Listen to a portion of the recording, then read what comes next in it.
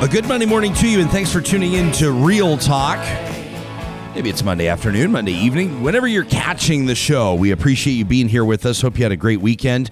Depending on where you were, if you were in Western Canada, you're probably experiencing some of the smoke from these BC wildfires, making your way through that. And of course, we know that we have listeners and viewers from many different jurisdictions. We always love hearing from you, finding out what you've been up to, what your weekend looked like, what's on your mind, what's grinding your gears this morning, what's inspiring you. Positive Reflections is coming up a little bit later on in this show, along with the details on how you could win a big solar install. That's right, getting your home or maybe your workplace to a net zero status. Details coming up on that later on the show. Right now, a reminder that each and every show that we do is presented proudly by our sponsors at Bitcoin Well. Spent the weekend talking to a couple of visitors, had the boys up from Calgary. They're both, at least one of them in particular, huge into crypto. Pays close attention to all these developments. He's like, next time you talk to Adam O'Brien from Bitcoin Well, you should ask him this. You should talk to him about this. We were digging into it, getting the details.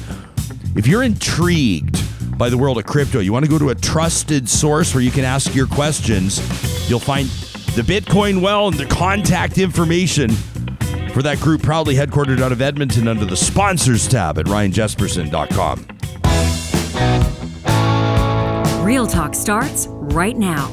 Here's Ryan Jesperson. Coming up in about 10 minutes' time, we're going to talk to a veterinarian and a researcher, a veterinary scientist out of the University of Calgary. We're going to learn a bit. How much have you heard about chronic wasting disease?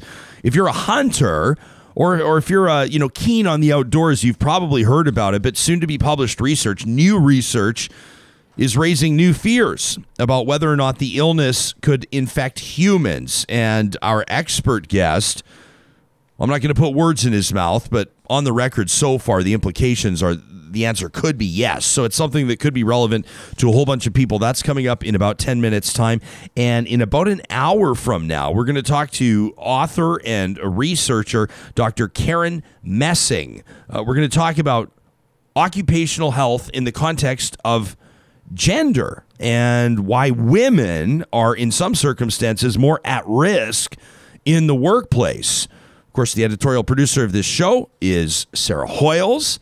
How are you doing? I thought you were going to say the editorial producer on the show is a woman. Is a woman named Sarah. Therefore, at risk. No, but what put this on your radar? There's a new book out, right? Yeah. Well, I guess at least earlier this year, published back in April. Bent Out of Shape: Shame, Solidarity, and Women's Bodies at Work. Yeah, and I think the thing that really just kind of like made my eyes pop was the idea that PPE, so personal protective equipment around COVID, not designed for women. So it's designed, it's just like cars are designed for men and... Cars are? Yeah. So actually safety ratings on cars are designed around the male body. So women, not as safe in the old car. Interesting. So this is why we need more young girls and tweens and teens and young adults getting interested in STEM careers. Yeah. What is that? Science, tech, engineering, and math, right? That's it. And Nailed it. And so you want to make sure that you have women designing crash testing and vehicles. So finally they can be better represented in these types of things. This is why it's important. Representation matters, right? Absolutely. We've just solved the world's problems in 10 seconds. Look at us. Okay, well, let's wrap the show. We're good. Our work here is done. I think it's important to have women in those fields, but just the idea of having, the thought that, oh, right, there are other people Yeah. that use these things called cars that are not us, or that don't look like us, or that don't experience life like us. Yeah. Yeah, well, it's a great conversation to have. I'm looking forward to it, and there's a lot to catch up on as well, depending on where you are. I think the Olympics are kind of sneaking up on everybody. It feels a little bit strange. I don't know, what are you laughing at? Are you a big Olympics fan? Are you a big Olympics person?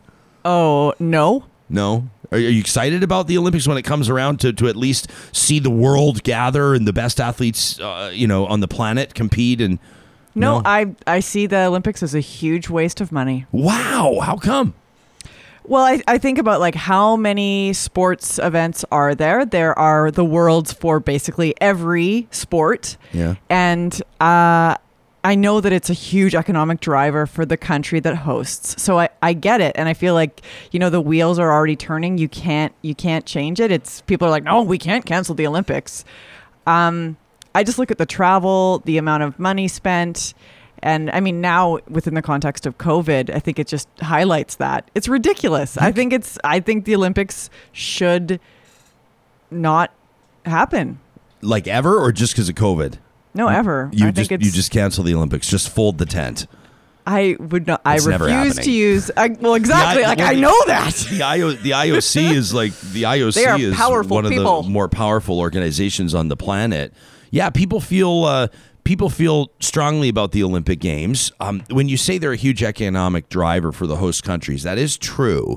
But they also come with a huge cost, like the infrastructure budget on these. And oftentimes, if you look back on some of the Olympic Games that have really lost large amounts of money, like I think Sochi is one of them, for example.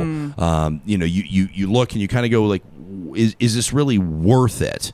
Is it really worth it for the countries? And then how do you define worth it? Yeah, exactly. Right? Because for example, when Calgary hosted the Winter Olympic Games in 1988, that was a big deal for that city. It kind of gave the Olympic Games at that time, in a sense, put Calgary on the map, and in a lot of different contexts, it seems to give credibility. So you know the names of places that you may not otherwise know. Like I think of Lillehammer, Norway. Like who would know about Lillehammer? No offense, it's a fabulous place, but it was the Olympic Games that probably reiterated sort of what a destination that could be for people. You wonder what the spinoff would be. Like, does the infrastructure? Vancouver might be another example where they have their transit, the Canada line, that was the train that now runs from Vancouver's International Airport all the way to downtown. That's one example. Or the expansion of the Sea to Sky Highway, the widening of that highway up to Whistler. That was obviously an extremely dangerous highway. It was the equivalent of in Alberta, the highway up in and out of Fort McMurray, where people would say this lawmakers or politicians need to take this more seriously, these fatalities on these highways, and they need to twin the highways. Well, sometimes, as is the case with the Sea to Sky, along with the Olympic Games comes the impetus and the green light to spend whatever you need to spend, whether it's $1 billion or $600 million on that highway project, or to build that research and training center, or to build, in Calgary, the athletes village, and then the media village, which then became condos, which helped address sort of a bit of a housing shortage there, within a certain price point. So lots of different examples of what the Olympics can accomplish. I guess Olympics, I can take them or leave them. I always sort of find, for me, from a purely selfish perspective, I care more about the Winter Olympic Games if it's just a big hockey tournament with all the best national hockey leaguers in the world all playing at the Olympics, and I love to watch it. You could probably make the argument, though, that it's the true amateurs that show up, like not the pros making $8 million a year, but the amateurs that show up, their chance to shine, that's hugely meaningful. It's going to be different this year, obviously, with no fans in the stands. Yeah. I was saying to my buddies yesterday, I said, think of how much money they're going to lose on the gate, like on tickets and everything. And my pal says, yeah, but also think of how much they'll probably save on things like security. Like, it's obviously still got to be locked down and secure, but you're not going to have as much security. That's one example of maybe where they'll save money. But it'll be interesting to see. I feel like it's really been flying under the radar. Well, I mean, it's kind of scary to put the spotlight over there because, I mean, we're looking at how we've got cases already showing up in the athletes' village. Yeah, of COVID, yeah. And so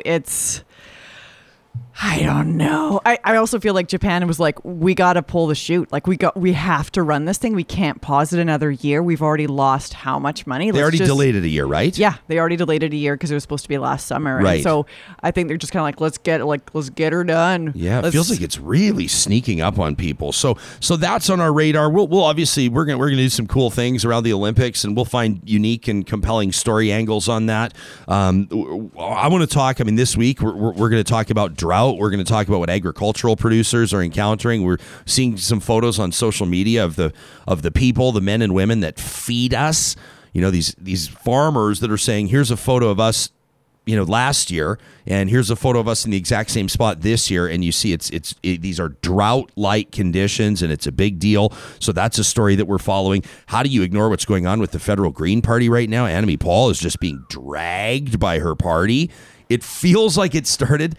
These, I hope, are standalone and isolated incidents, but it feels like it started right around the time she was on Real Talk, and I'm kidding in a way, but it was basically days after she was on with us that things started to go sideways. And as an interviewer, I'm going, man, oh man. I mean, I don't wish this on anybody, but I kind of wish it would have happened before we had her so we could ask her about it. But then you also know she would have pulled shoot on the interview if this was happening. There's no way she would have come on the show. So that's a story that we're paying attention to. And then, of course, there are some developments when it comes to provincial politics in Alberta. The Calgary Stampede wrapping up last night. I know that this was probably one of the more inspiring Calgary Stampedes of all time, and probably the most divisive Calgary Stampede of all time at the same time. Oh, sure.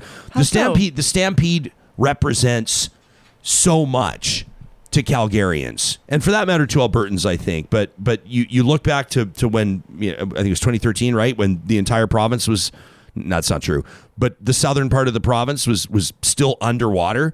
They were still pumping out the Saddle Dome because there was water up to 9 rows of the lower bowl or whatever it was, and houses were still, but houses had been floating down the river, and we had seen these dramatic images, and Bragg Creek and High River and all of these communities were, you look at maybe downtown Calgary, even I think of even some of my relatives, homes were destroyed by these floods, and the hell or high water theme, the Calgary Stampede, it was so important to them. It was so important to organizers that they hold the Stampede, that they not cancel it, because it said something. It communicated something, and it was inspiring to people, and it reminded people that this is a community that has faced adversity in past and will face adversity again. That's kind of the idea. And that's one of the reasons, obviously, why it was so important, I think, politically, why it was a political priority for Alberta's premier to make sure that the Stampede happened. So it says a lot to people. The Calgary Stampede was the return. I mean, I'm. If you're only listening on the podcast, you don't see my face when I say this. When I say the Calgary Stampede was the return to normal, obviously nothing's normal again, and it's probably a little early to declare a return. But to have thousands of people gathering, to have musicians playing again, to have meetings happening again, people mixing and mingling, to have versions of pancake breakfasts and parties and gatherings. For a lot of people, July 1st and the lifting of the mask mandates in most municipalities and the reopening of the province of Alberta and the fact that the Calgary Stampede happened after last year. The Stampede lost $25 million last year. It was canceled. It was a big deal for a lot of people. After last year, I think it was really important. It was big. And I think that while it really pissed a lot of people off, I think it also really encouraged a lot of people. And the Stampede was used as a bit of a political football this year. At the same time, for all intents and purposes, I mean, let's wait 2 weeks to see what everything looks like with regards to numbers. But for all intents and purposes, I would think early on, they would declare it a success. Attendance was down for obvious reasons, and that's okay. I mean, I'm not going to take a big steaming pile on the Calgary Stampede. I have been a fan of the Calgary Stampede ever since I was a kid, and I've talked about that on the show before. It's why I don't appreciate the Stampede being co-opted politically, and it's also why I'll probably at sometimes jump to its defense. I just found it really eerie, as I'm sure many Albertans did this weekend, just the smoke, the blanket of smoke that's been across the province. And to say that the Stampede returned to normal, I mean, amidst a haze. So any photos that were taken, you could see. Well, sure, but that has nothing to do with COVID, right? And there have been hazy Calgary Stampedes for 100 years. I'll push back on that. I don't know if there's been hate like. Oh, come on. Wildfire. This has nothing to do with. We're talking about two separate things, aren't we? I'm just saying, like, return to normal. It's like, what is you can. I don't know. We can say yes as far as COVID is concerned. We've gone back. Some folks have gone back to normal. but I would say that we're ignoring a massive thing that's happening. Yeah. At the same time. Okay. Because I'm looking at the headlines and whatnot, and hurrah, hurrah, stampede, great.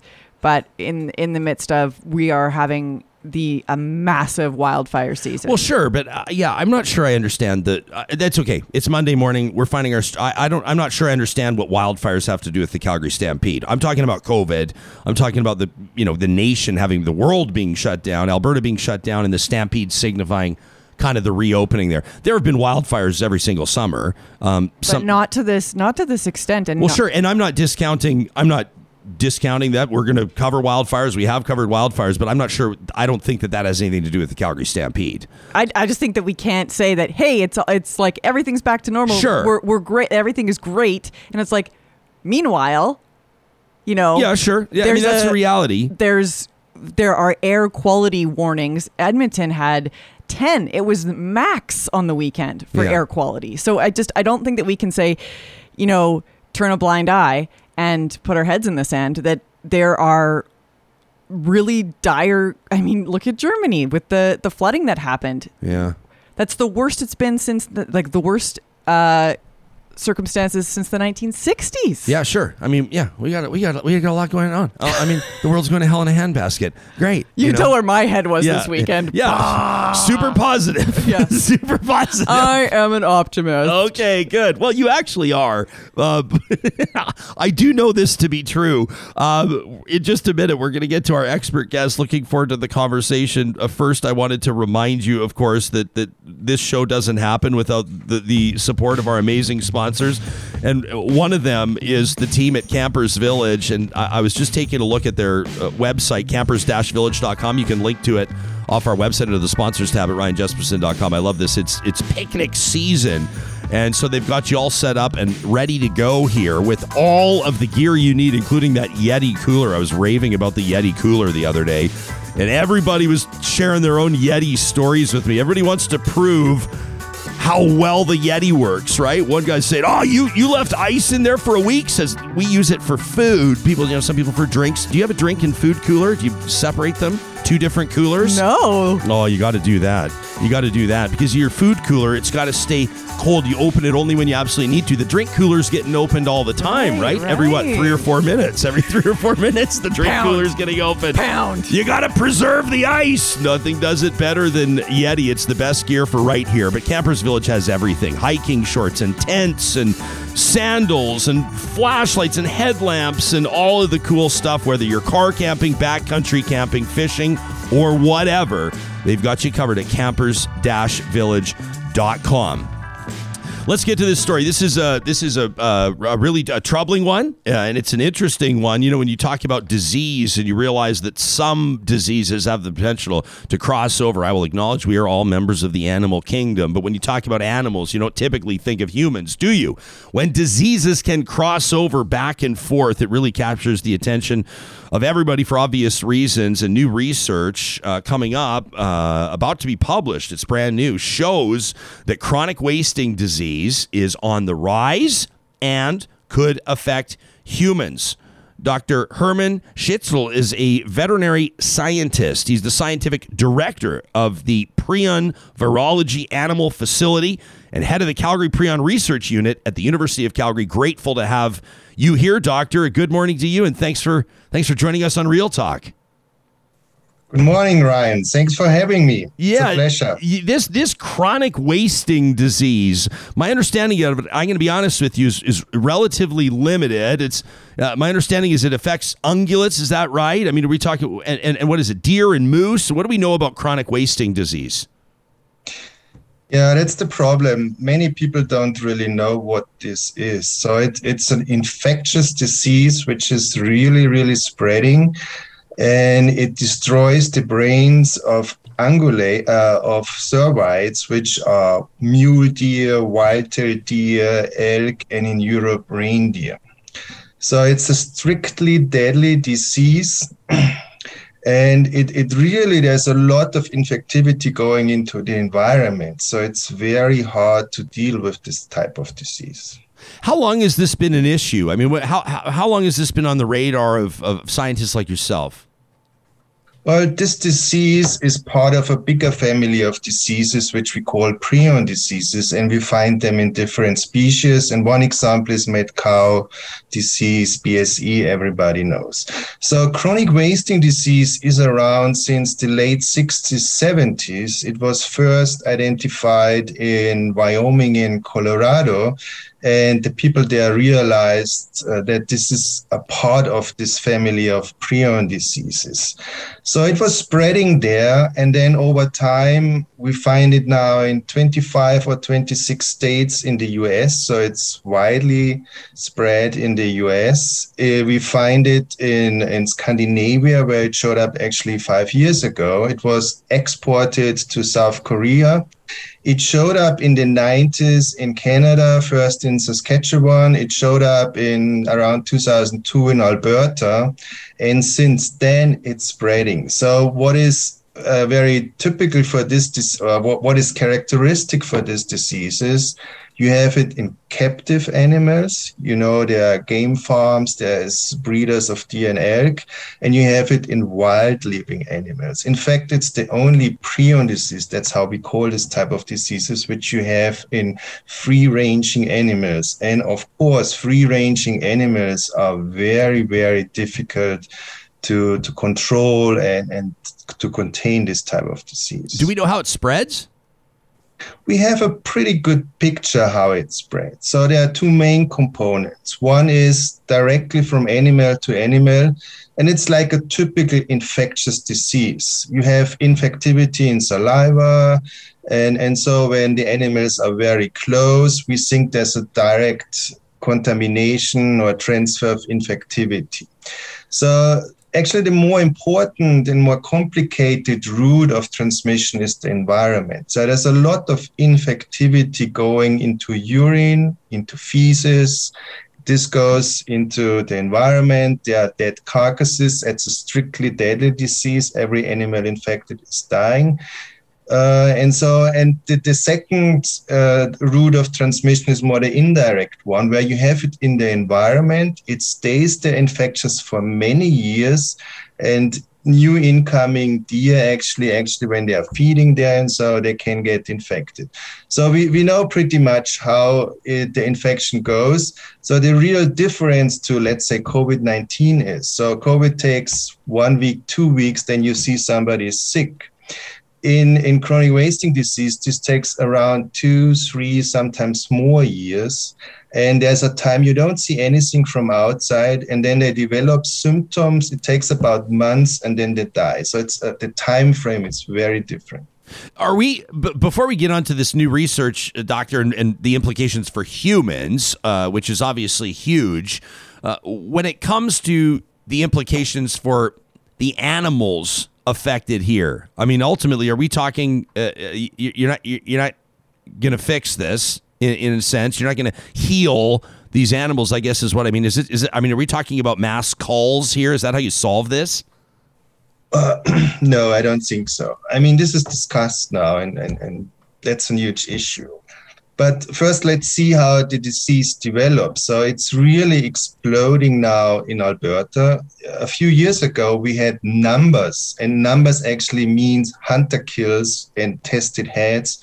They were below 1% or 2%. Now, in mule deer, they are between 15 and 18%. White-tailed deer is above 5%. So there's a huge expansion going on. So it's going north, it's going west. Banff probably already is reached.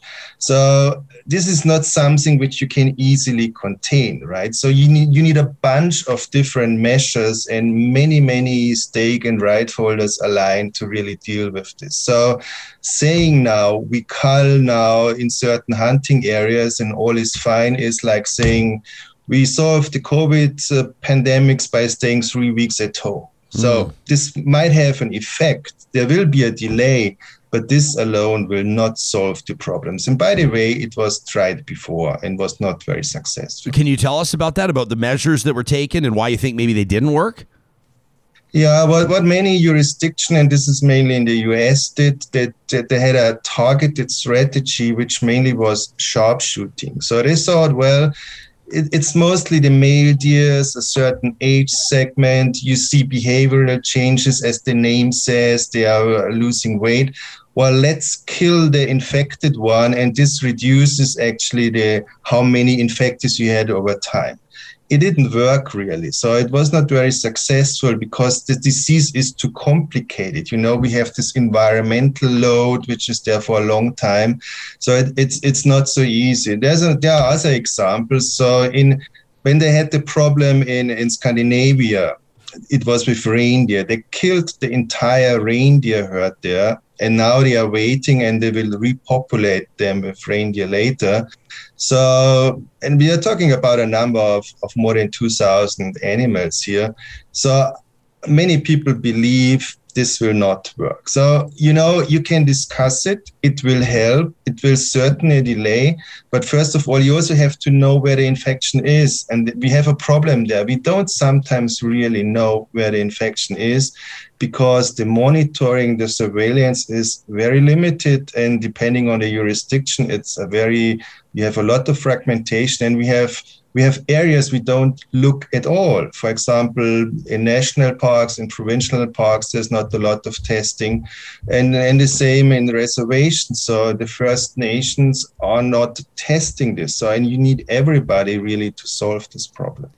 So this new research, soon to be published, I mean, sounds to me like there are pretty serious human implications. What are we learning, or what's new here with regards to transmission to humans? So what's new is the question whether chronic wasting disease can infect humans. So the real example we have to talk about here is mad cow disease, BSE, and a new form of human diseases. You know, this happened. So BSE jumped into humans, and we are talking about a few hundred cases we know of, but the economic implications were huge, as we all remember. Trade, BSE in Alberta, everybody understands this. So the medical system, the public health system, how you do surgeries, from whom you take blood donation and so on. It was huge implications for the medical system and for other systems. And the question here is, can this happen with chronic wasting disease? And you know, a single case might actually trigger this negative cascade. So it's really an important question. Can chronic wasting disease infect humans? And of course, the risk increases the more chronic wasting disease you have out there, the higher the risk it can infect humans. We are eating this. So the estimates are that more than 10,000 animals, which are clearly infected and infectious, are eaten in the United States and Canada. So this happens. So we are eating infectivity. You know, that's a general theme in infectious diseases. So that's what we call zoonotic diseases. Many diseases jump at us, and usually they are not able to really infect us in a way that they can spread from a human being to the next human being. And you know, there are examples like HIV coming from apes, or now SARS coronavirus 1 and 2. They learned how to do this. So the question really is, can CWD has access to us. It can actually come in our bodies, but is it able to establish an infectious disease? And is it a disease which actually can go from human being to human being? And maybe it's a disease we even don't see. And then again, we have this long incubation time, which could be 10 years, 20 years, 30 years the road down until we see, oh my God, somebody was infected here. So this is where our research was coming in. So we tried to study this using the best available model, which is non-human primates, and these are actually macaque monkeys. So this is a study we started about 15 years ago with many groups. So we infected them and focusing a lot on feeding them infected CWD material coming from muscle, so venison and muscle tissue. And then actually we monitored the monkeys and we had to euthanize them at a certain time. So this was roughly going 8 to 10 years in the macaques, which is a very short time. And then we actually looked at all the materials and we asked the question, did the monkeys get sick? Is there infectivity in the monkeys? So what kind of infectivity is this? And what we found is actually there was infectivity. The monkeys got infected, they produced prions. We didn't really see a typical prion disease in the monkeys, which is very dangerous because you might miss it. And then we put it into other animal models. This is what we do in our field. And depending on the animal model, we had no disease, but infectivity. We had a little bit disease and infectivity, and we had a normal disease and infectivity. So the infectivity was there all the time. And at the end, we sometimes had infectivity in spots nobody looks for in the prion disease. And now you have to translate this to the human situation. Would we see a human being infected with chronic wasting disease? First of all, there is already a human disease, which we call CJD or Creutzfeldt-Jakob disease. It's a very rare disease, but we have roughly 30 to 40 people dying every year in Canada because of this human disease. So if chronic wasting disease jumps into human, we should be able to discriminate it from the normal disease. And BSE only was found because it was so different in human beings. So people realized this is something new. So chronic wasting disease from our data, which we have from this macaque and subsequent animal studies, actually indicate we would not see the disease. We would look at the wrong things. We would not do the correct diagnosis. And that's now the real risk. So we have to be very aware on the human side not to miss something here. And of course, we have to reduce chronic wasting disease because that's the main risk factor here. Okay, so we can talk in a moment about what human symptoms might look like or what you think the effects might be, but is it safe to suggest that if the evidence shows that chronic wasting disease is on the rise in populations including deer, elk, moose, and there are humans hunting these animals and eating them, and chronic wasting disease or the human equivalent could take years to show up, is it safe to assume that there are people right now that are walking around, for lack of a better word, infected? Well, at least they are exposed. Whether they are productively infected, we cannot say, and there are no data. So our study just says it's likely it can jump into humans. Whether it ever did and made an infection in humans, we don't know. And what the future will bring, we only can predict. So I cannot really answer this. But everything sounded pretty negative so far. We have to say there are measures in place which actually protect hunters and their family. So in many jurisdictions, we do testing. For example, in Alberta, when the authorities know actually we have chronic wasting disease, they usually say it's mandatory or it's voluntary to test the head. So they take out a piece of the brain, it goes into a lab, and then they do a test which shows there is infectivity, yes or no. So it's not the perfect test, but a very good test. So it's very important to do this testing because it makes sure, that people have to know until they have a negative test result. And if the people adhere to this, actually, it kind of makes sure that not a lot of infectivity is going into human consumption. So that's extremely good because when you have a positive tested deer or elk, you shouldn't eat it. So that's very important. So we have measures in place which actually protect, and it's the same in the captive area. So there are measures in place that infectivity should not go into human consumption.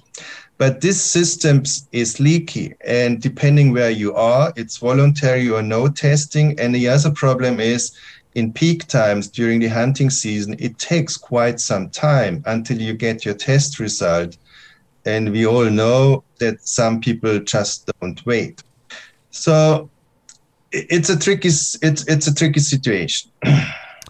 Ultimately, how does this all play out, do you think? I mean, 10 years from now, are you looking at a population where 20% or 25% of whitetail are affected, and the province or provinces across the country have to pull hunting licenses or have to stop issuing tags, and people? I mean, what would be an extreme if humans can't get a handle on this? Ultimately, what happens? Yeah. So, I mean, we can now talk about the impact on the cervite population, deer, elk, and so on. And they are very bad. So we know from studies when you have more than 20 to up to 25% positive rates, it's very bad for the population. Actually, we did a study where we could say actually it's about a 20% reduction every year in the cervite population when you are above 25%. So that's a huge stressor for the population. And I mean, it's not the only one, of course, there are others. So it's not good for the cervite population. I mean, the cervite population, that's biology. They are countermeasures. They start the breeding earlier and the reproduction and such thing, but it's very bad. The other thing is, and this is now specific for Canada, caribou are at risk. We already have regions where the habitats overlap between infected deer and caribou. So it will go into caribou. They are susceptible, and this will be a major problem. And caribou are again used as consumption for northern communities, for First Nation communities. So we are talking here about a population problem in cervites, which translate into a food security and food safety problem for certain parts of the population. I mean, they need this for their food supply and so. So that's actually a huge problem. Then the second thing actually is, could CWD go into other species which we eat? And there was a lot of attention, of course, in cattle. So far, the situation seems to be that it doesn't jump into cattle when they have to eat it. You can experimentally infect cattle. So, but the prions we have, they change, they're almost like viruses. They change their behavior, also they are protein, and there's a kind of selection going on. It's a very slow one, but we have a dynamic situation here, and the more we have out, the more likely it is that we are running into a variant like with COVID, where you constantly see changes and so on, and you have new things out, which learns to infect other species. Pigs, you can infect orally, and oral is the real route, which is of concern. There are wild boars out, and so they probably feed on carcasses of dead deer and eggs. So it's a complicated situation. And then the third population scenario is the human side. And we already talked a lot about the human side. So I don't think we will have hundreds of thousands of infected people here, but it's a long-term problem. We might not see the problem. And even, as I said, one case makes a lot of negative implications, which will cost a lot of money and which will really very negatively interfere with our medical system, our blood donation system, our exports. Even now, Norway is not buying hay coming from Alberta because they say we have CWD here. And there are other entities which are important for trading. Sorry to interrupt, Doctor. That's an interesting point there. I happen to know my cousin, who's a producer, a dairy farmer, and obviously grows crops as well, was telling me he's one of the ways that he's been able to sort of make it through COVID and ride out some of the challenges that farmers have faced is he's shipping alfalfa to Korea. And he was telling me that this has been something that's allowed him to explore a new revenue stream. Does it make sense when you say that Norway's not accepting crops from Alberta right now because of chronic wasting disease? Is there science? But would that be a scientifically supported position that Norway is taking? No, that's not science. That's politics. That's trade politics. So what the people in Norway try to do is to tell their population, look, we take care a little bit for you. I mean, they already have it, so it's ridiculous, right? And hay is not the commodity where you expect a lot of infectivity. You know, we have some data which show that prions even can go into plants, but I don't think this is a trade issue. You remember BSE a lot when the United States closed the borders, when Asian countries closed the borders. This was not all science. There's a lot of politics there, and that's very complex. I'm not an expert in this, but trades and trade policy sound very complicated to me. Well, for context, by the way, you may be interested to know that when you brought up blood donations a couple of times. I still cannot donate blood.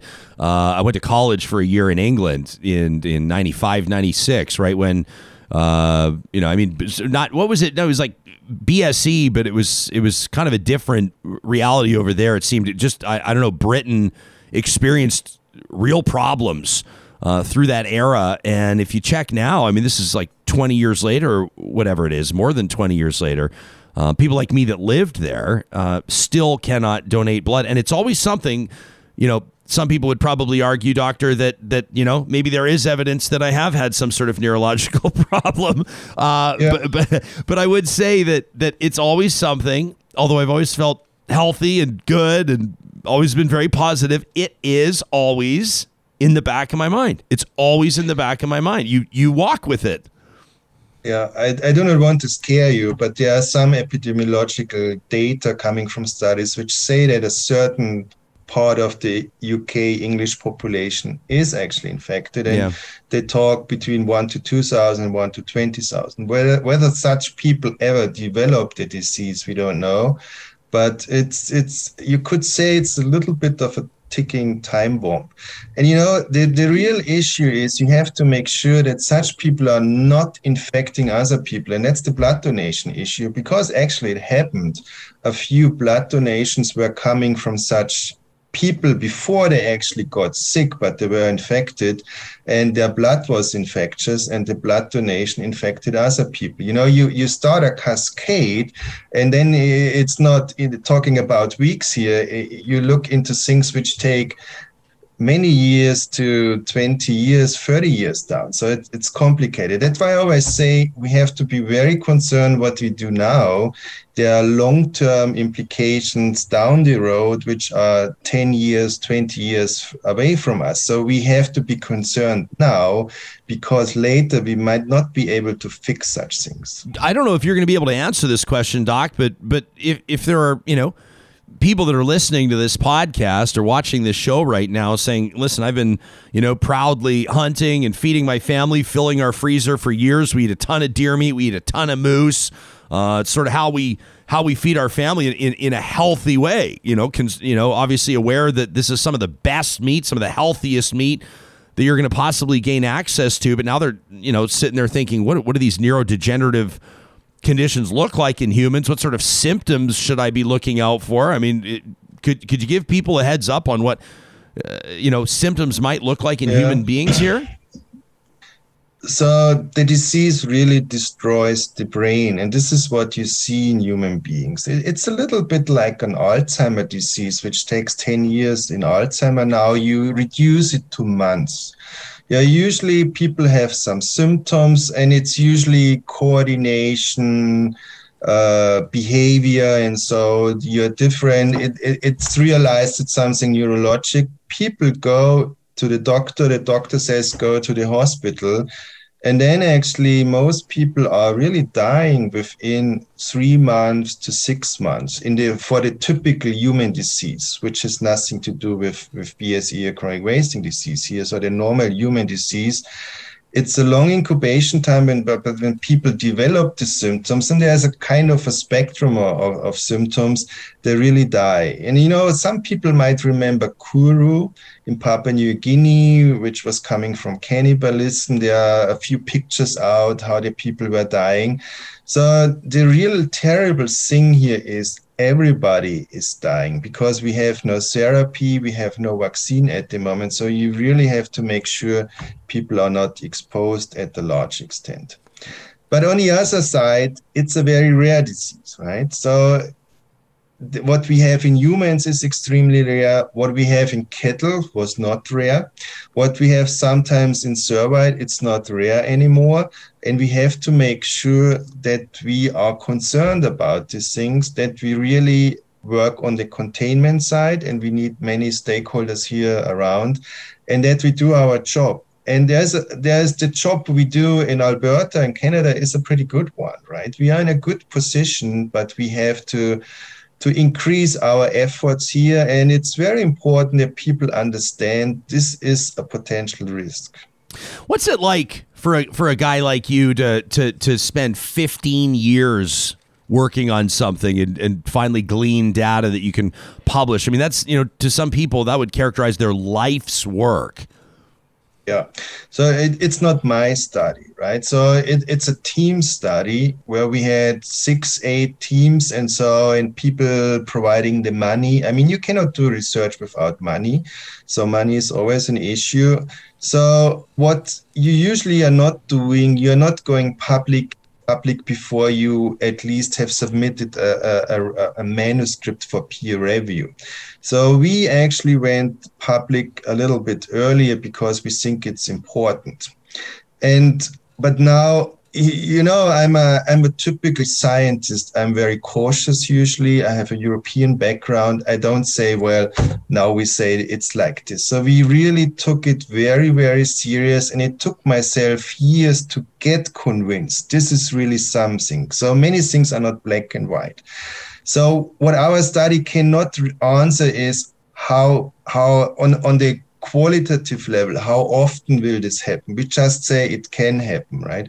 And now I am absolutely convinced this study will be published in a good journal. And quite frankly, we have a second independent study, which is not using the macaque system, which comes up with the same data. And this study is also going to be submitted very soon. So there will be 2 independent lines of evidence, which pretty much have the same outcome, telling it's a possibility. We have to take it serious, and we have to study better how this in humans could look like. Fascinating stuff. Is there adequate government funding on this provincially, federally? I mean, I would imagine researchers will always say they could use more, but do you believe that the different levels of government are taking this type of thing seriously? Yeah, what should I say now? I mean, frankly, I feel we are pretty well funded. In particular in Alberta, there was an Alberta Prion-Research Institute still in place, and they actually were the main funding agency for this very, very expensive primate study.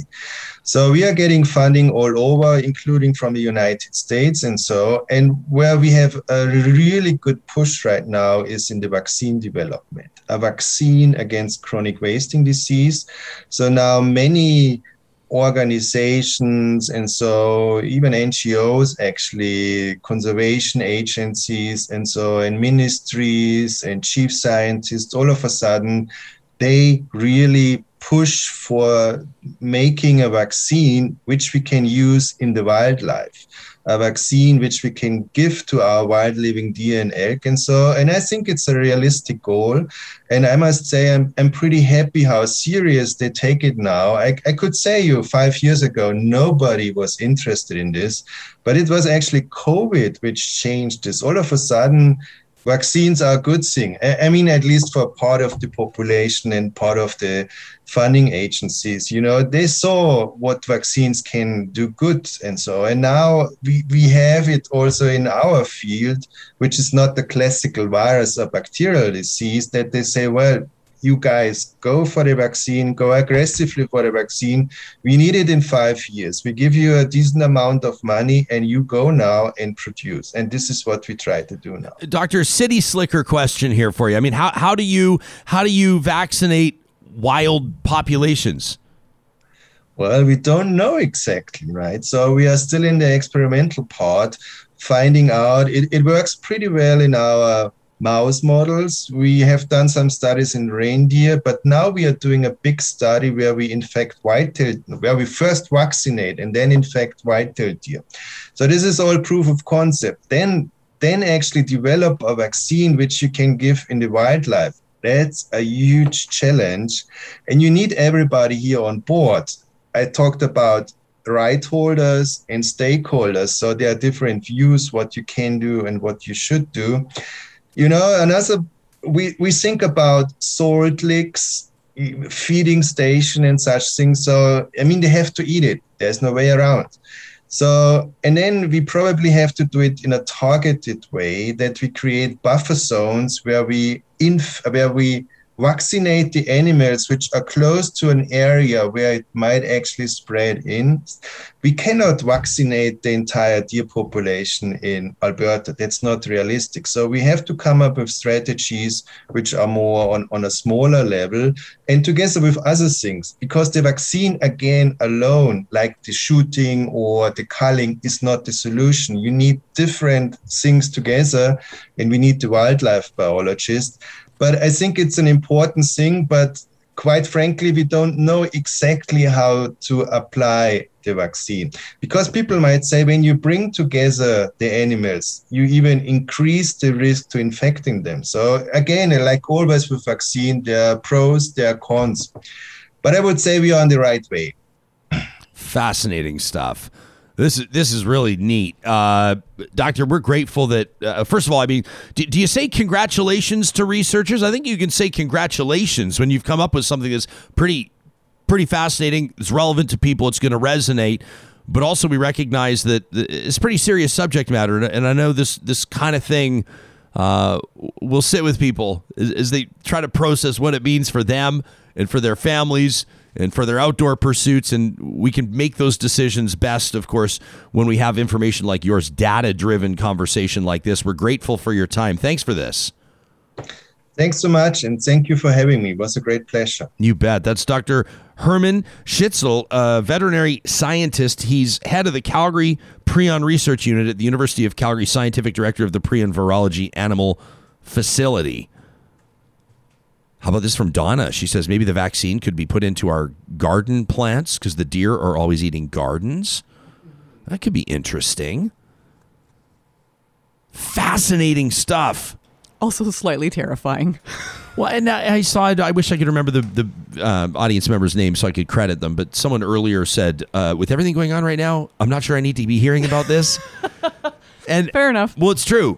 I can only take so much on. Yeah. It's kind of how I perceived maybe that you were feeling earlier. Yeah. About where you go, well, hang on a second, like all hell's breaking loose over in this country, and look what's happening in this country, and look what's going on over there. And if you really, like people that tune into this show do, if you're the type of person that stays informed, that stays on top of things, that always wants to know the latest, that's trying to understand why things matter and how they apply to you or people you care about or the world around you, then it's a heavy load to bear. Yeah. It's why sometimes we'll tell people, here's how you can make your dog a celebrity, because it's a reminder that not everything has to be deadly serious all the time. But it also doesn't mean that we jam our heads into the sand and ignore information. And this is a really fascinating story and one that we haven't seen a ton about. So nice job putting this together. And I'm grateful that the good doctor was able to join us.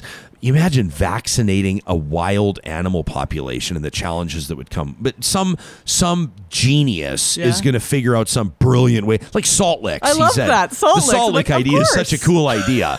I absolutely love that one. I thought that was a really, really great idea. Yeah, so that's kind of the type of story that certainly we'll follow up on and we'll stay on top of. And if you have thoughts, I'd love to hear from hunters, because I think that's who this is really, another example would be, I should have asked the doctor about this, damn it, but whirling disease, right? And so a lot of Alberta lakes, whirling disease, right? Am I saying the right thing? I'm pretty sure. I've heard of whirling disease, but I don't know anything about it. Trout. Yeah, whirling disease. So this is why, let me just off the top of my head, I believe that whirling disease is caused by Myxobolus cerebralis. Oh, really? Yeah, I'm just recalling that off the top of my head. It's, if I remember correctly, it's a microscopic parasite that affects salmonid fish like trout, salmon, and whitefish. But in all seriousness, a lot of Alberta lakes, and I would imagine it may be the same in BC and Saskatchewan, Manitoba, maybe, I don't know, I only know this because we've hiked into lakes and found them to be closed. Signs up that people are not pulling fish out of there because of whirling disease. And it's absolutely prohibited fishing in those lakes, let alone eating the fish. Now, I don't know if there's evidence of whether or not whirling disease can affect human beings or not, but I would imagine in this conversation around chronic wasting disease, CWD, and things like deer, elk, and moose, which are prized, by hunters and, of course, people that enjoy the, venison or the wild meat. Where's your head at on this? Is this something that's been on your radar? Is this something that would impact? I would imagine people will say, well, the good doctor pointed out that meat gets tested. That's an important thing. But what if you got some meat off the back of the truck, if you know what I mean? What if somebody gifted you meat and you're not really sure? I mean, is that the type of thing that, Jesperson's trying to whip us up into fear and frenzy of whether or not we're going to eat that elk tenderloin? Not really, but I'm curious to know what it makes you think or where it takes your head, how you process that. The BSE thing, it's like I say, this is just my personal story. There's millions of people that have the same story, but 25 years later, I still wonder. Yeah. Like I'm probably fine, but Canadian Blood Services, first of all, they won't let any gay men donate blood either. So, I mean, they have their own issues, but they're not convinced. They're not convinced that anybody that lived and ate meat in the UK 25 years ago can donate blood now. So I haven't been able to. So you walk with it. It's always in the back of your mind. Always in the back of your mind. The team at Park Power, from the very inception of this show, has been powering our hashtag RealTalkRJ. That's what Sarah Hoyles keeps an eye on while we're on the air. It's a great way for you to interact with the show, to comment on our content, to let us know what you'd like to see. Park Power provides internet, electricity, and natural gas for people across the province of Alberta. And if you visit their website right now, parkpower.ca, you can compare rates to see how what you're paying now could differ from what you'd pay if you took your business over to them. And a reminder that if you use that promo code 2021-REAL-TALK, they're going to give you $70 off your first bill. Our friends at Friesen Brothers right now have a great promotion. This is barbecue season, and they've got their brand new Friesen Brothers branded barbecue sauces. Tried it out this weekend. Threw some unbelievable beef burgers on the grill. Tried out the Friesen Brothers barbecue sauces. Phenomenal. Of course, threw them in the fresh baked buns out of the Friesen Brothers famed bakery. But here's why it matters most to you right this minute, my friends. You see that Instagram post we're showing you? I want you to go check out Friesen Brothers on Instagram. You'll find them at Friesen Bros, BROS. We want you to like that post, the post about the barbecue sauce. Make sure you follow Friesen Brothers and follow me on Instagram, and leave a comment on your favorite thing to throw on the grill. If you were shopping at Friesen Brothers right now, what's the one thing you'd buy to throw on your grill? Just leave a comment on the Instagram post every day this week, including today. We're going to pick one lucky winner who's going to win a barbecue package from Friesen Brothers. Look at this thing. Fabulous.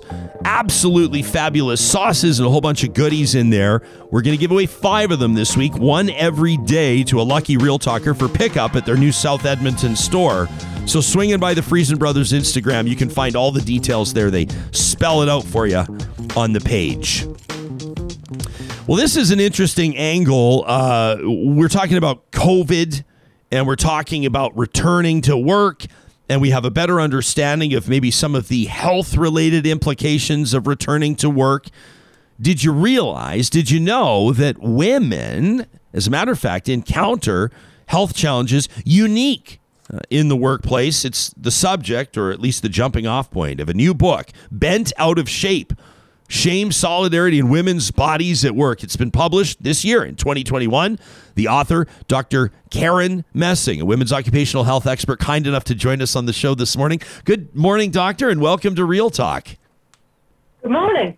Thank you for making time for us. What prompted this book? What prompted Bent Out of Shape?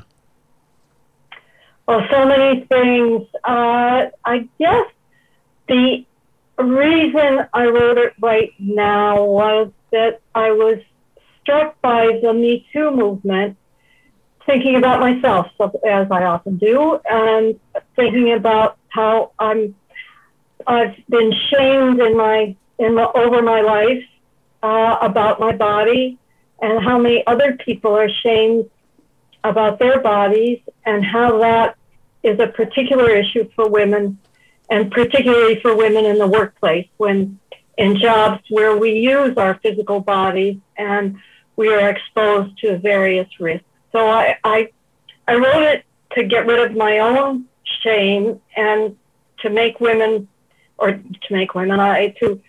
help women, I guess, or hoping to help women to be prouder of themselves in the workplace.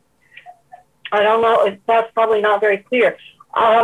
We have a kind of a forced choice in the workplace between insisting on our own differences and insisting on having our specificity recognized, and just trying to merge with the flow and pretend we're just like all the other guys and not asking for special attention. So there's kind of a playoff between our need for equality and our protection of our own health.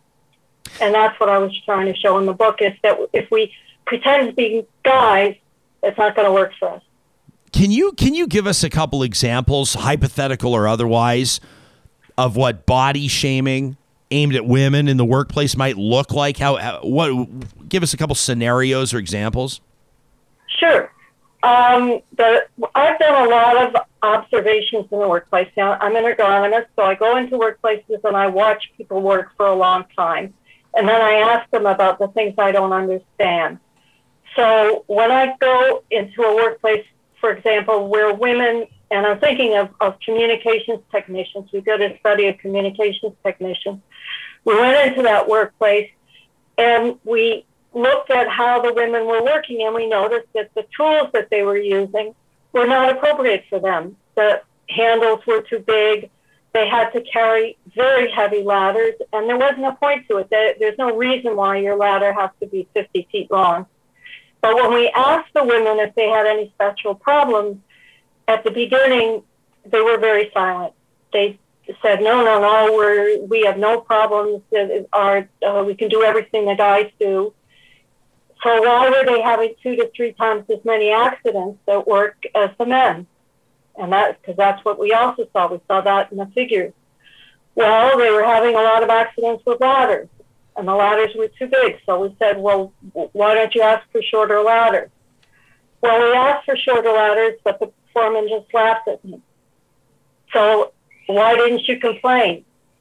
Well, I don't want to complain. I haven't been here very long. I'm kind of afraid of what they're going to think of me if I complain and if I'm always asking for special treatment. But see, it's not special treatment when you need something that's appropriate for your own body size, when you've only had women in the job for a very short time, so nothing's right for you.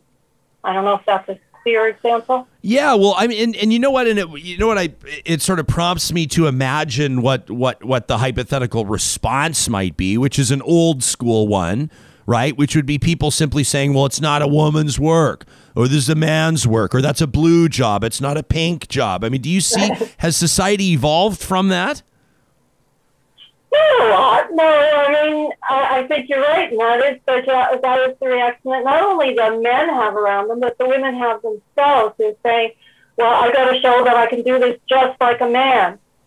And maybe you can do it just as well as a man, but maybe you don't have to do it just like a man. Maybe you need something different in your environment. And we have a perfect example where a woman was one of 3 women in a workplace with 1,200 men. They were working on machines, and they were putting machines, big diesel engines together. And the height of where the engines were was just all wrong for the women. And again, their tools were not appropriate. So, for example, they spent a lot of time tightening bolts, and they had a tool to tighten the bolts. And the tool was too short. It meant that you didn't have the mechanical advantage that you would have if it was longer. So if you try and push really, really hard to tighten the bolt, and you're a woman, maybe you need your angle to be a little bit longer. You need your tool to be a little longer. So we got the tool changed, and the woman became much faster than the man that she was partnering with at tightening the bolts. And all she needed was a bit of a longer arm on her tools. And it changed from being, I can't do the job and I'm getting pain in my arm, to, I could do this better than the guy I'm working with. So it's little changes. It's thinking about it. It's not being afraid to ask for changes. I've got an interesting comment here from one of our audience members by the name of Heidi, who says, I've recently seen a discussion, women talking about desk chairs at work and how they're all designed around a man's body type and they can create ergonomic issues for women. And Heidi says, I wonder if this may be why I sit curled up in a ball at my desk. Is that a thing? I mean, this is something this probably has not been on most people's radar. The most striking example I have of that is if you've ever stayed in a hotel, they have the chambermaids, the cleaning staff have these carts that you push around with all this cleaning solutions, and they push them from room to room, and they have to push them on these very thick carpets. So it's an effort. And we couldn't figure out why the women had the bars on the carts were way over their comfortable pushing place. And so we went and looked up the specifications for the carts, and they were designed for 70% of the shoulder height of the average European male. And if you can find me a European male who's pushing those carts in a hotel, I will give you a free night's stay in the hotel, because there has never been a European man pushing one of those carts. So, yes, chairs, desks, in car seats. You have those little models that are used to test car crashes. Right, crash test dummies. Yeah. Yeah, test dummies. Thank you very much. And those dummies are all male dummies. So when women are in car crashes, they have a higher risk of dying. It's not, nobody's doing this being bad or nasty. They're just not thinking. And the thing about it is for women is we have to name these things. We have to object to them. Huh. Are there industries? I mean, you've studied, my understanding is you've taken a look at many different occupations, technicians, people working in communications. You just mentioned hotel workers and cleaners, hospital personnel support. I mean, obviously you've seen so much. Are there industries or companies or nations that are more good than guilty? I mean, are some industries aware of this, and are they impacting change in a positive sense? Well, one example I have, I'm not sure it's typical, is we're now doing a study with counselors in shelters for women subject to conjugal violence. So women who are in a refuge, and we're working with the people at those shelters to try and determine, among other things, how can we work out work schedules, because this is a job where you really need to be available whenever the thing is happening. So you really need people on at nights and evenings, on weekends. And this is a terrible problem for the women workers. They're all women because they all have families and have family obligations. And schedule design in general in our society has been done, work schedule design has been done in regard to the typical male pattern of 1950s, where people didn't have to worry about their families because they had a wife at home that was doing the worrying. But now both women and men really do need stable work schedules that they can predict. And this is not always the case. I mean, we've studied many stores and industries where you get your schedule just a couple of hours even before it begins. This is an impossible task of reconciling your work schedule with your human needs, if you like. And in the women's shelters, what we discovered was that unlike all the other jobs that we had studied, the women and the supervisors were working out ways that everybody could be considered when the schedules were being designed, and that the schedules would be flexible, and that it would be easy to change schedules with somebody if you had to, and that the information that you need when you change your schedule would be available to you.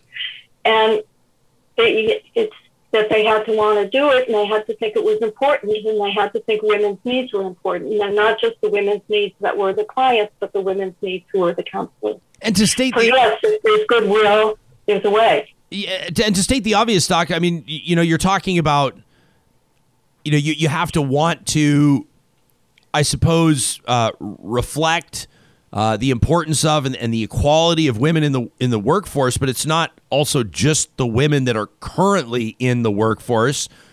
You have to set the table or pave the way for more women in the workforce, right? I mean, a lot of these changes can be reflective now of what your current employees need, but a lot of it might be how you attract and retain skilled female workers in future. Absolutely. I think that's a very important thing to say. I'm thinking of a retail store outlet that we studied where there was incredible turnover, which is not good for a business. So they had more than 100% of their workforce turning over every year. And what we noticed was that the women who worked there were outside the age range where people had children because the schedules were so awful. So what we had was women under 25 or women over 50. And so if you want to attract women who are really more stable because they're going to be not moving around so much, because they're not going to be changing their minds so much, then you will have to get that group that are in between 25 and 50, and you'll do that if you have some kind of decent way of making your work schedule. Yeah. And if you listen to your workers and what they're saying. So yes, you have absolutely. Yeah. I love this comment from Joan, who's watching us live on YouTube this morning. She says, as a 5-foot-tall woman living with a 6'4" man, we both have our issues.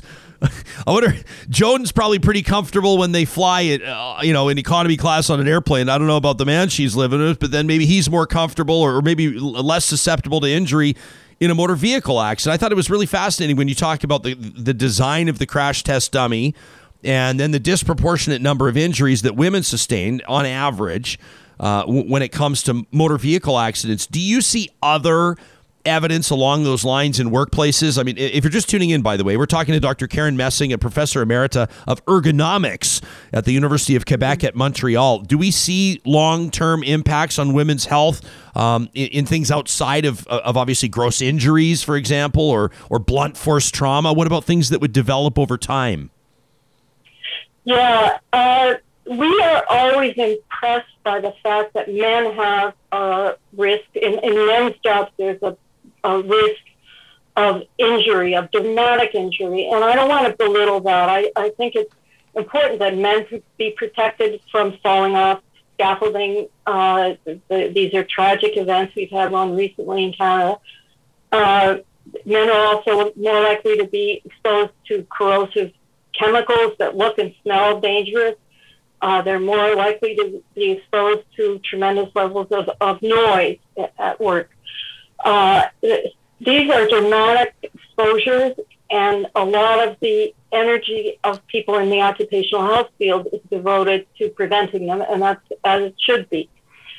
However, there are many exposures to which women are more subject than men, and one of them is musculoskeletal disorders. That's like tendonitis, epicondylitis, backache in the upper regions of the body.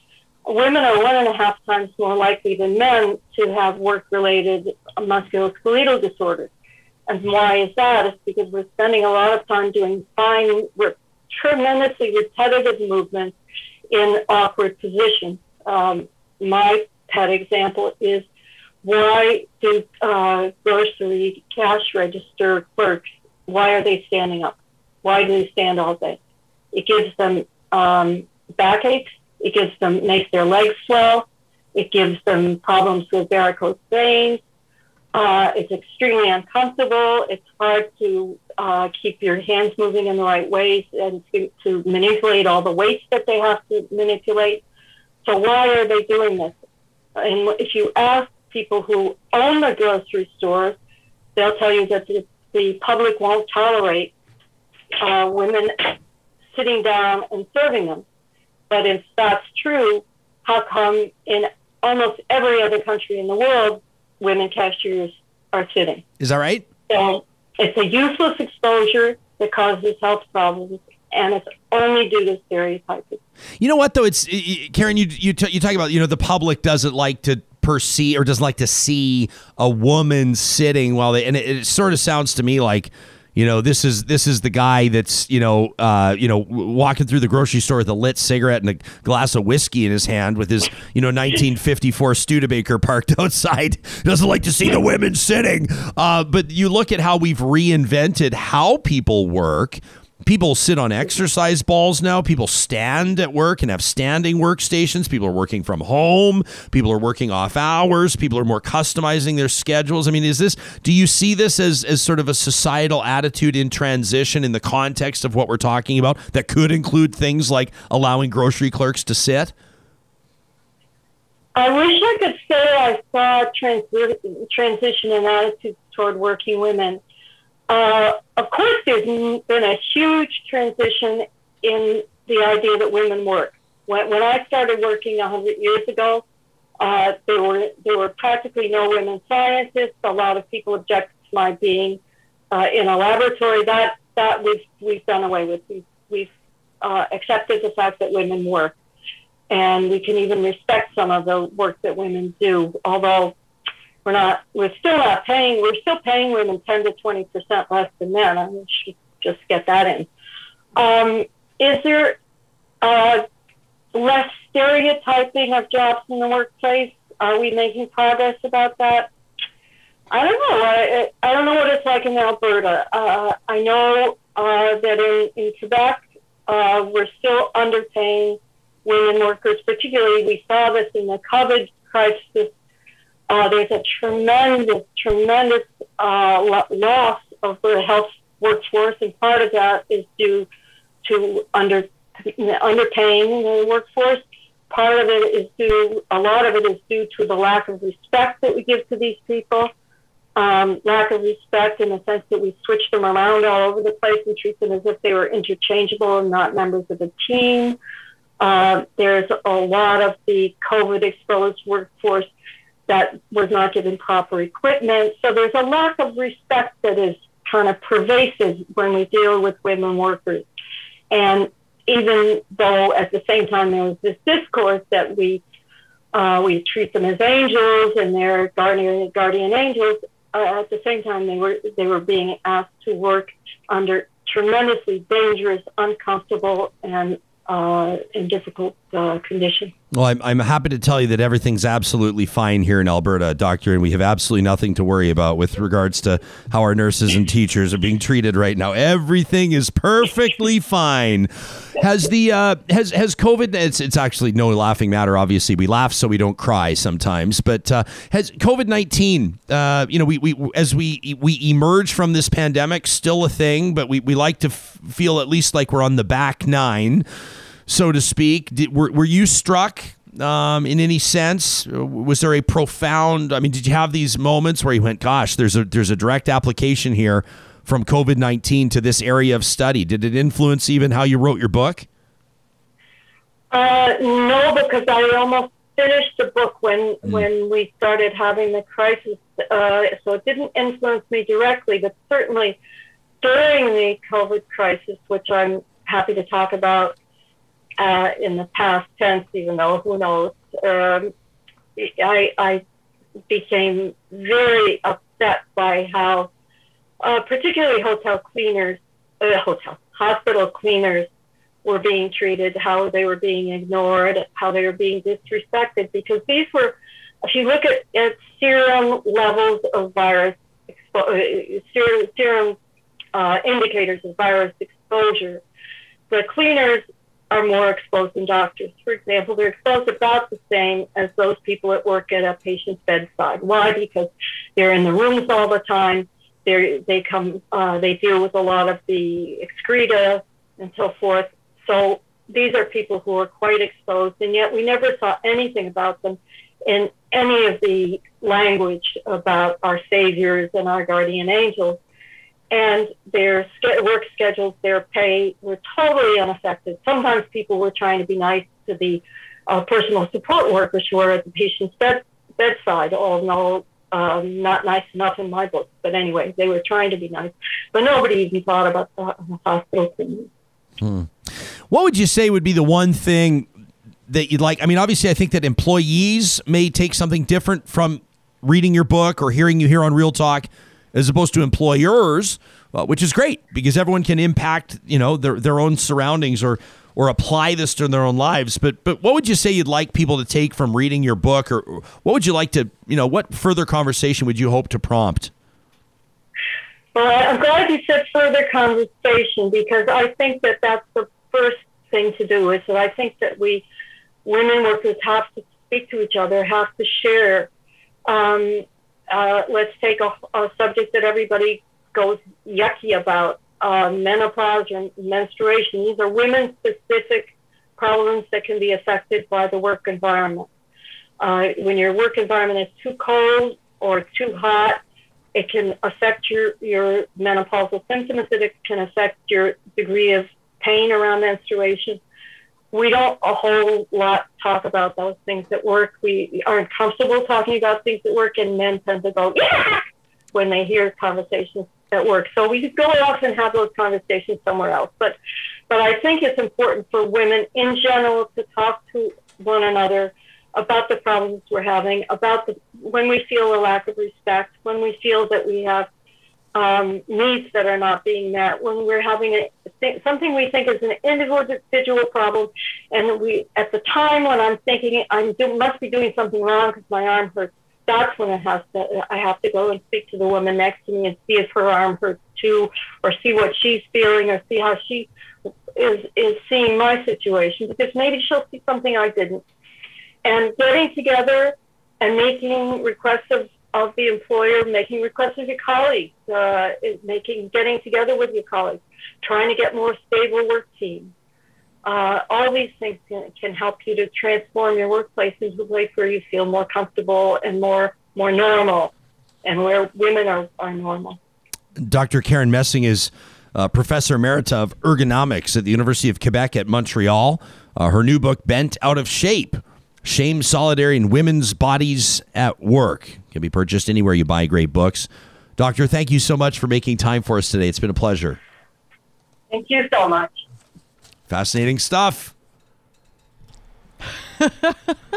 It's so validating to hear, there be research on it, and to be like, oh, so it wasn't just me. Oh, that's not just me. I'm not just difficult. Can I put you on the spot? Absolutely. Have you? I'm not talking maybe in this workplace, but in this workplace or others, have you noticed? Would you say, like gender specific? I always get, just to be honest, to be real for a second, I get squirmy. nervous about using the right terminology, because is it gender or is it not? But gender specific challenges or gender related challenges in workplaces, have you experienced that yourself? Well, I think the thermostat example is just so bang on. Yeah. There was one workplace where, multiple newsrooms that I've worked in that are just freezing. And, I would ask if potentially, could we and the facilities guy, the operations guy, one guy who approached and he was like, bah!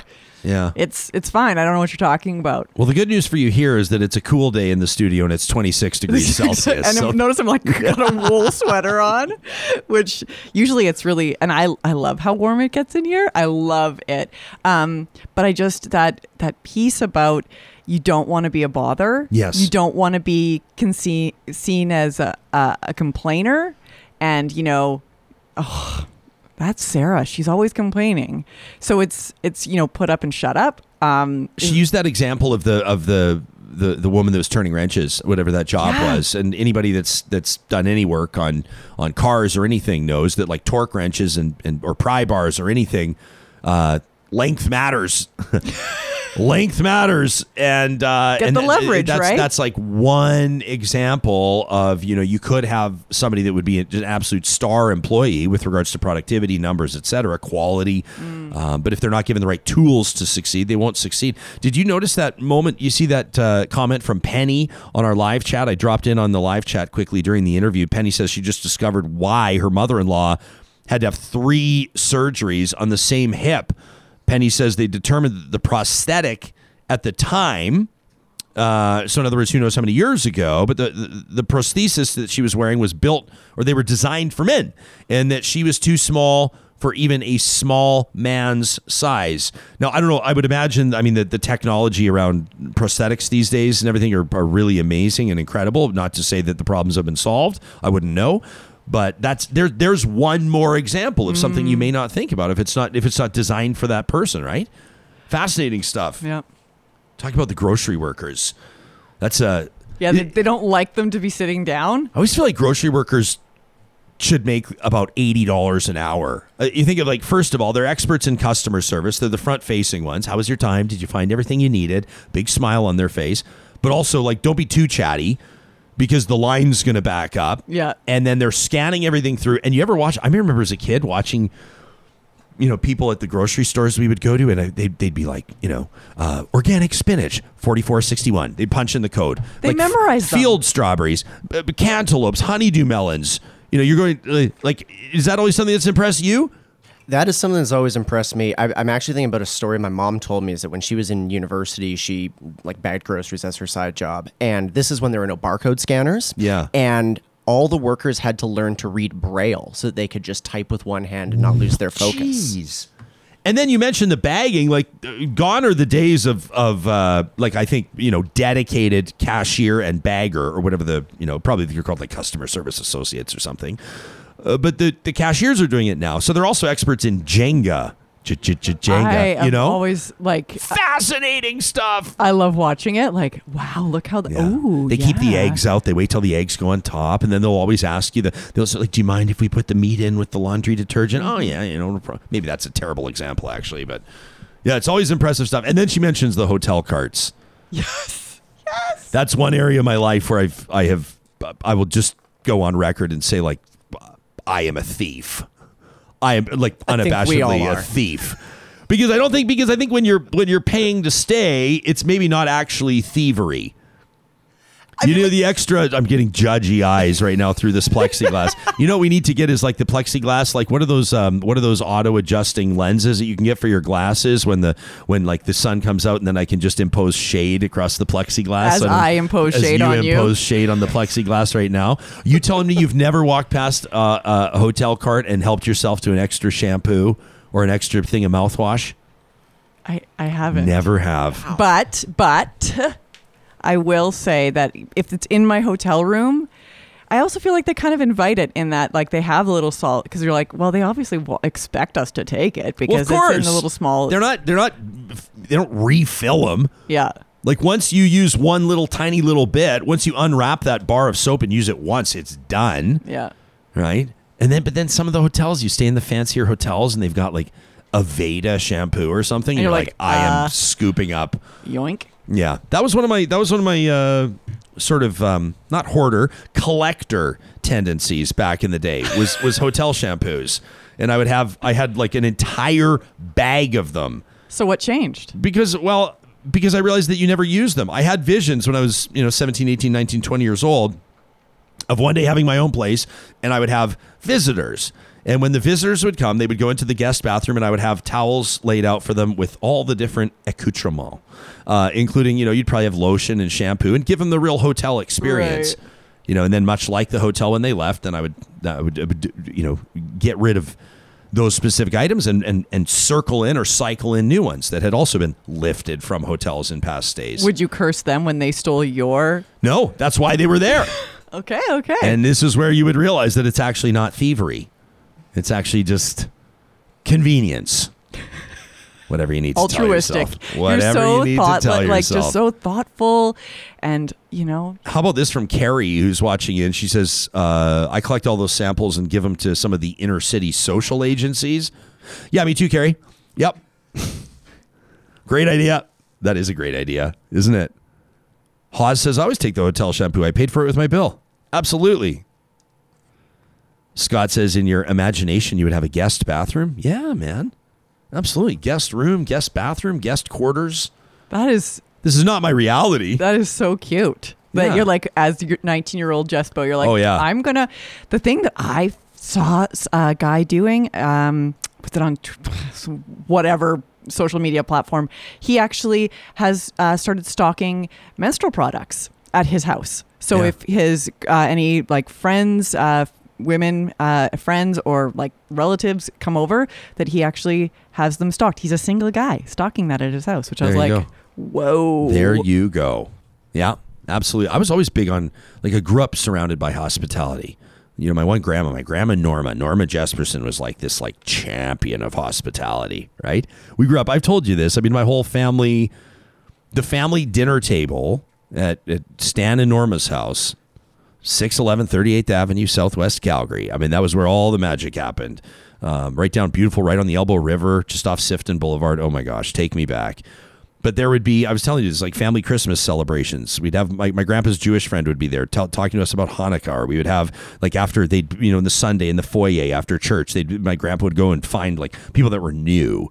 You know, you're new here. Why don't you come over and come to our house for lunch? And there'd always be new people around the table and always meeting people. And I learned hospitality from them and my understanding of it. So when I moved away to university, I wanted to kind of replicate that.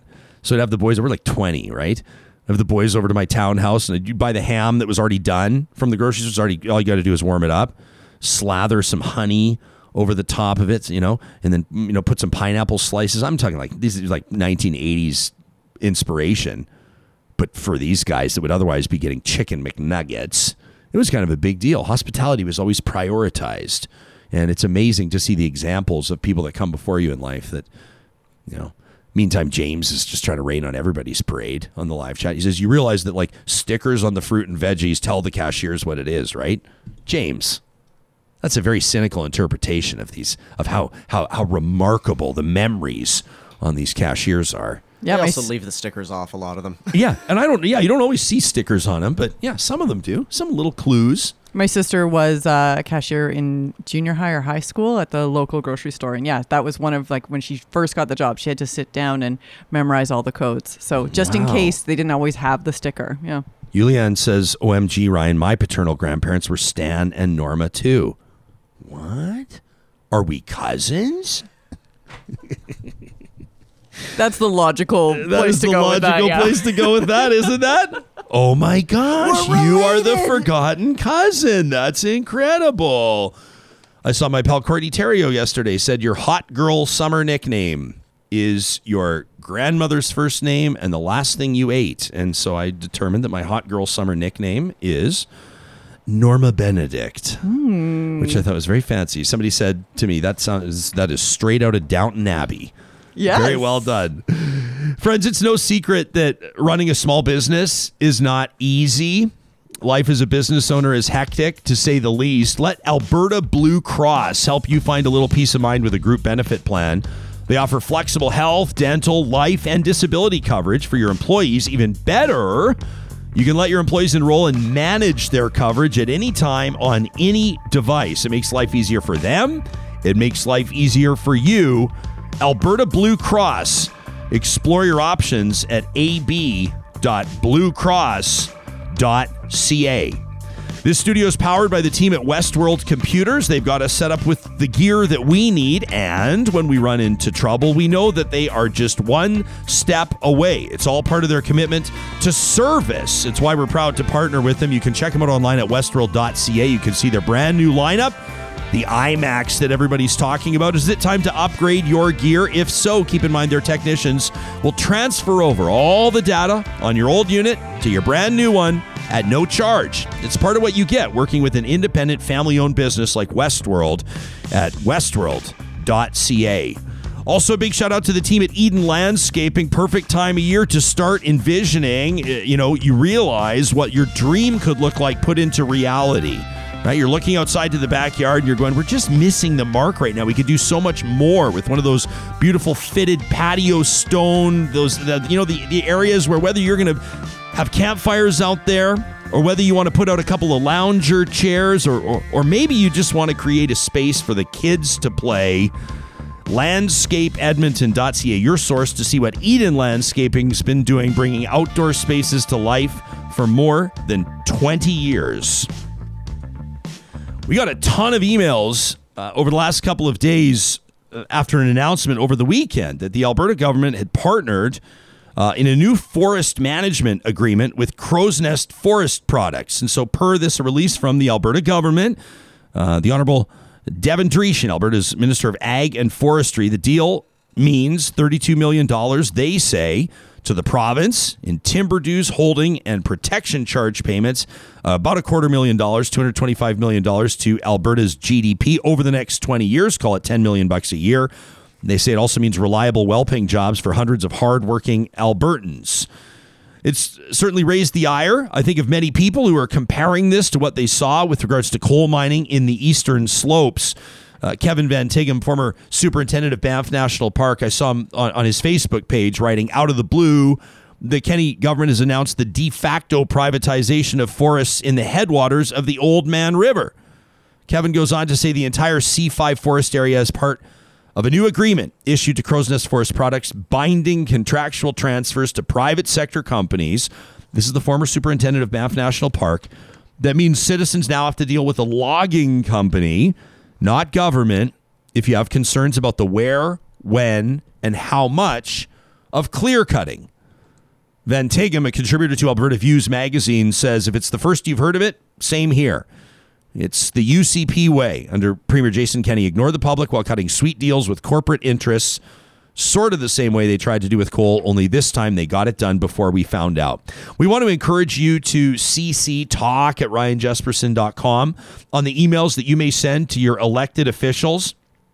That's exactly what Annette and Janelle did. And I wanted to read their emails today to give you a sense of where some Albertans are at on this. If you disagree with them, we welcome your emails too.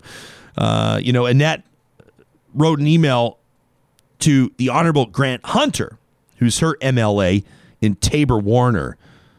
Says it was quietly posted over the weekend. The government signed this new forest management agreement with a 20-year term with Crow's Nest Forest Products. The government just handed a 3,500 square kilometer plot to a private company to harvest as it wishes. How is the decision made to choose the company? What checks and balances are in place? What guarantees do people in southern Alberta have that environmental protections, including water protections, are in place and will be monitored? Water is such a big part of this conversation. It's a logging conversation, but water is a huge part of it. Annette goes on to wonder what consequences would there be for non-compliance? Why wasn't this made public before it was signed? Why was there no consultation with Albertans? And why is the new agreement not detailed on the Alberta government's website so I can read it?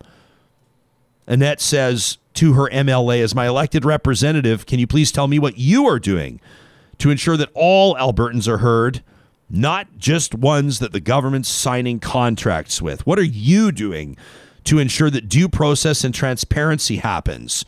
It appears to me to be an under-the-table deal. And I look forward to hearing back from you. That from Annette in Foremost, Alberta. Shout out to Foremost this morning. Janelle wrote in out of Red Deer, Alberta. She wrote to the Premier, the Environment Minister, to her MLA in Red Deer South, to the Energy Minister, to the opposition, and to us. She says, Premier, it came to my attention today that your next move to decimate the environment, now that Grassy Mountain's been rejected, is to essentially allow private companies full control of logging in the Old Man River headwater region. Have you looked outside your window today, Premier? Have you seen the smoke clouding our skies from the wildfires in BC? Do you understand what's happening with our climate? Record high temperatures, minimal moisture, rapidly reaching drought conditions. Our forests are under threat. Farmers' crops are in jeopardy. Forests, critical, of course, to water supply, let alone forests in headwater regions. Alberta is now allowing privatization of forests in the headwaters of the Old Man River. The entire C5 forest area now part of this new forestry management agreement. It means citizens will deal with logging companies, not government, per Kevin Van Tighem. I'm sure the logging companies will listen to the average citizen when we have concerns. Janelle says, you've cut Albertans off at the ankles. So now what? These haphazard decisions will have gross repercussions for generations to come. This is inappropriate use of power, and I demand an explanation. My children deserve an explanation with regards to what's happening to the future in this great province. That from Janelle writing in Red Deer. Those are just two examples. Now, if you work in forestry, if you've worked in logging, I'd love to hear from you. If you live in this part of the province, always curious for your take on this, and you can send us an email anytime to talk@ryanjesperson.com. That's what many of you did as well, by the way, with Positive Reflections, which is coming up in just a moment. There are a lot of other things going on right now, too, though. When you take a look at what's in the news right now, the drought and the smoke and the wildfires and COVID and everything going on, it starts to feel a little bit heavy, doesn't it? And we want to make sure that people feel like there's an outlet. And so we encourage your feedback across the board on all kinds of things. Every once in a while, someone will write into us and say, I'm not sure if this would be of interest to you, or I don't really even know the relevance, but this to us feels like the forum where we can participate in conversations that matter to us.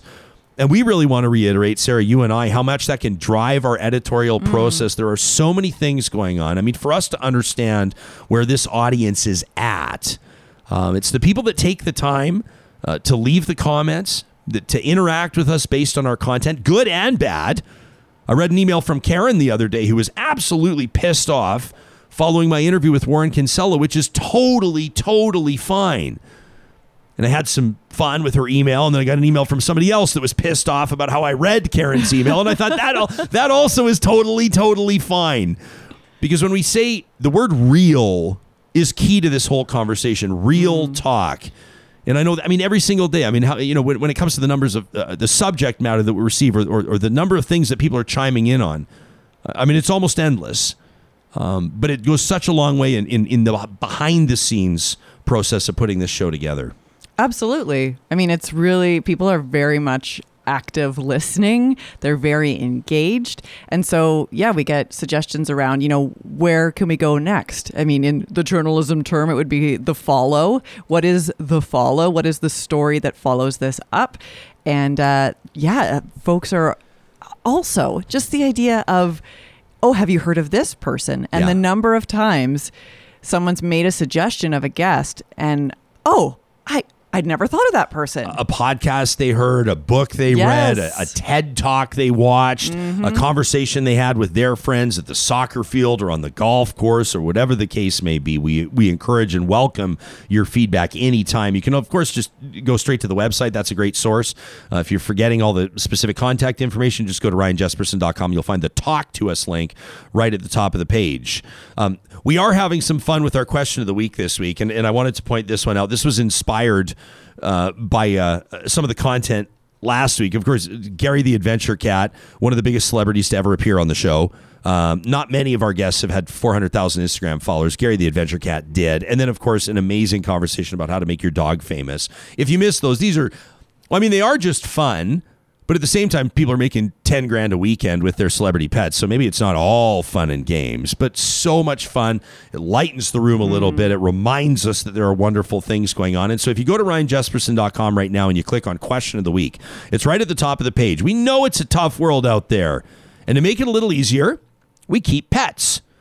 These furry, feathered, and scaly counterparts are our companions. They round out our families. They provide us with joy and unconditional love, and they even shape us as people. So in this week's Get Real Question of the Week, we want to ask you about your pets and the impact they've had on your life. Oh yeah, and by the way, whether or not you think your pet could be a social media superstar. So it takes just a couple of minutes to fill out at ryanjesperson.com. You just click on Question of the Week. It's presented by our official research and strategy partners at Y Station. And later this week, we'll be reviewing the results of our most recent Question of the Week, and we so appreciate everybody that takes part in that. I was talking to a guy yesterday, lucky enough to be outside, and he stopped me on the street. I was walking my dog, and he stopped me on the street to talk about the new Grand Wagoneer the Jeep is releasing. He wanted all the details. He said, my wife and I have a budget.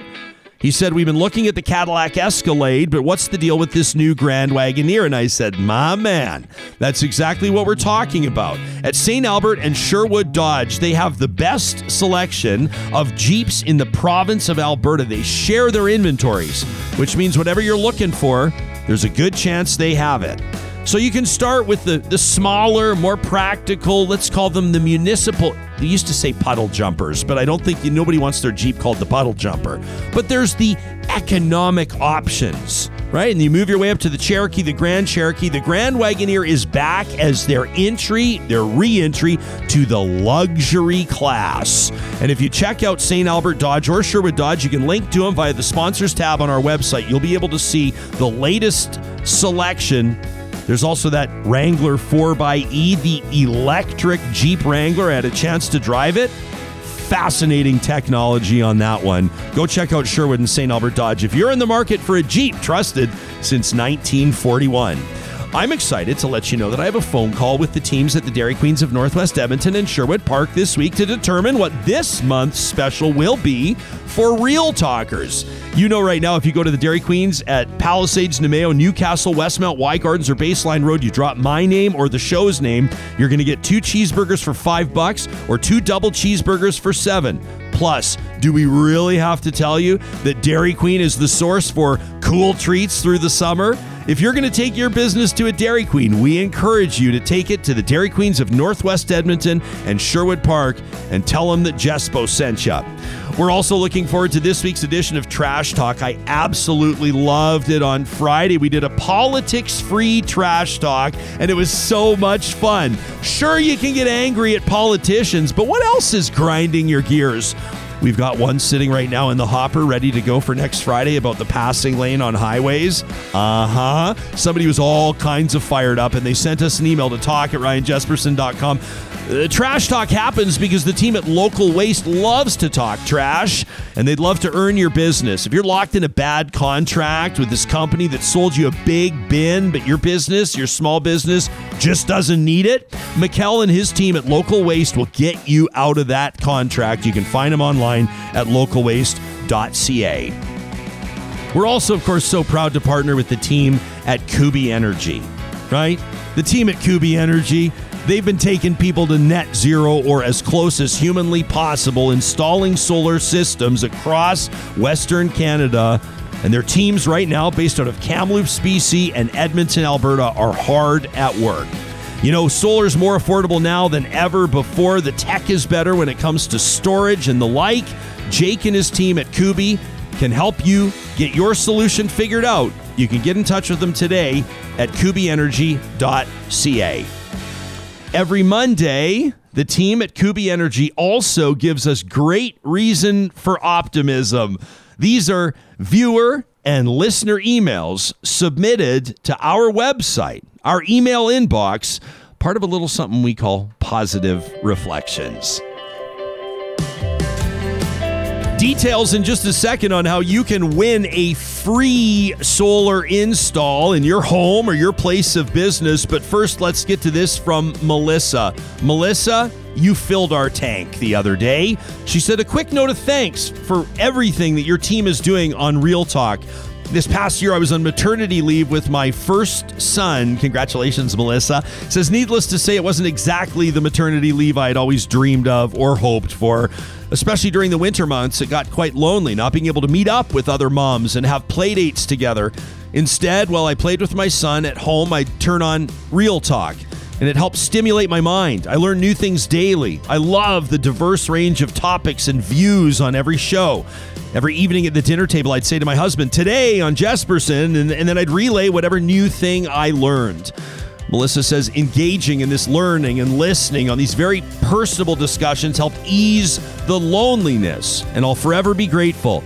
Now it's summer, we're not in the house as much, our munchkin is very active, and we're getting into a new routine, but I wanted to take a second to let you know how significant this show and this community has been to our family. And a thank you for what you're doing. Melissa, that made our week. What about this one from Tanya, who wrote in to us to say, hey, I wanted you to know because of Real Talk, I knew about that St. Eugene resort. You remember that one? The former residential school that's been transformed into a beautiful hotel and a golf course. Said the amazing work of former Chief Sophie Pierre and her community, something to behold.